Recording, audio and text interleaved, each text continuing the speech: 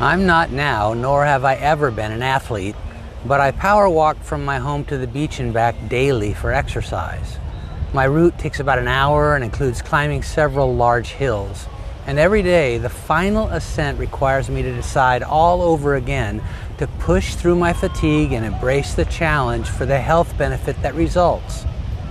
People are inclined to avoid discomfort by nature. Our bodies come equipped with an elaborate sensory response system designed to help us avoid or escape it. So, unless we're forced to, yielding to an uncomfortable situation always requires a choice.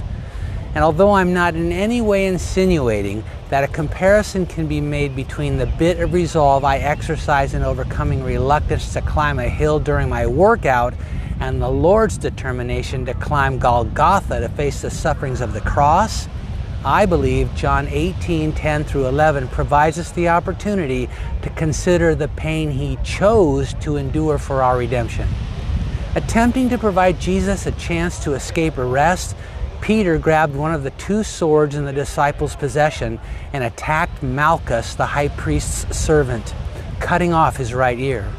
But the Lord immediately stepped into the fray, healed the man's wound, and commanded Peter to sheath his weapon. Then He revealed in public the choice He'd made in private just moments before. Knowing full well what would happen, He'd experienced intense agony as He wrestled with the Father regarding the cup that would be set before Him. But in the end, His prayer was, "Not my will, but yours be done." So He was saying more than words could ever capture when, in response to Peter's violent rescue efforts, He asked the rhetorical question, "Shall I not drink the cup which my Father has given me?" And in that statement posing as a question, Jesus was teaching us one of the most valuable spiritual lessons of all. He was showing us by example the importance of not reacting to the difficult circumstances God allows for purposes far greater than our limited perspective can comprehend in the moment, by grabbing the first sword we can find and trying to hack our way out. But that's typically what we do, isn't it? My initial response to life's difficulties is almost always to look for the nearest exit.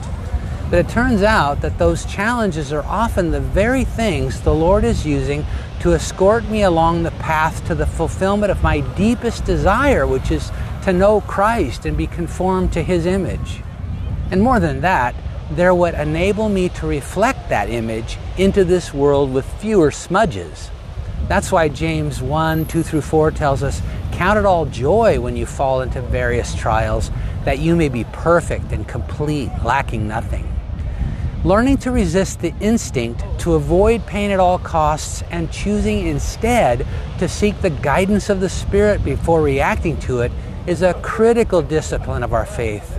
Developing the habit of first engaging in Gethsemane prayer before attempting to squirm out of tight spaces can help us better follow in our Savior's footsteps. It's why He said, "If anyone desires to come after me, let him deny himself and take up his cross and follow me."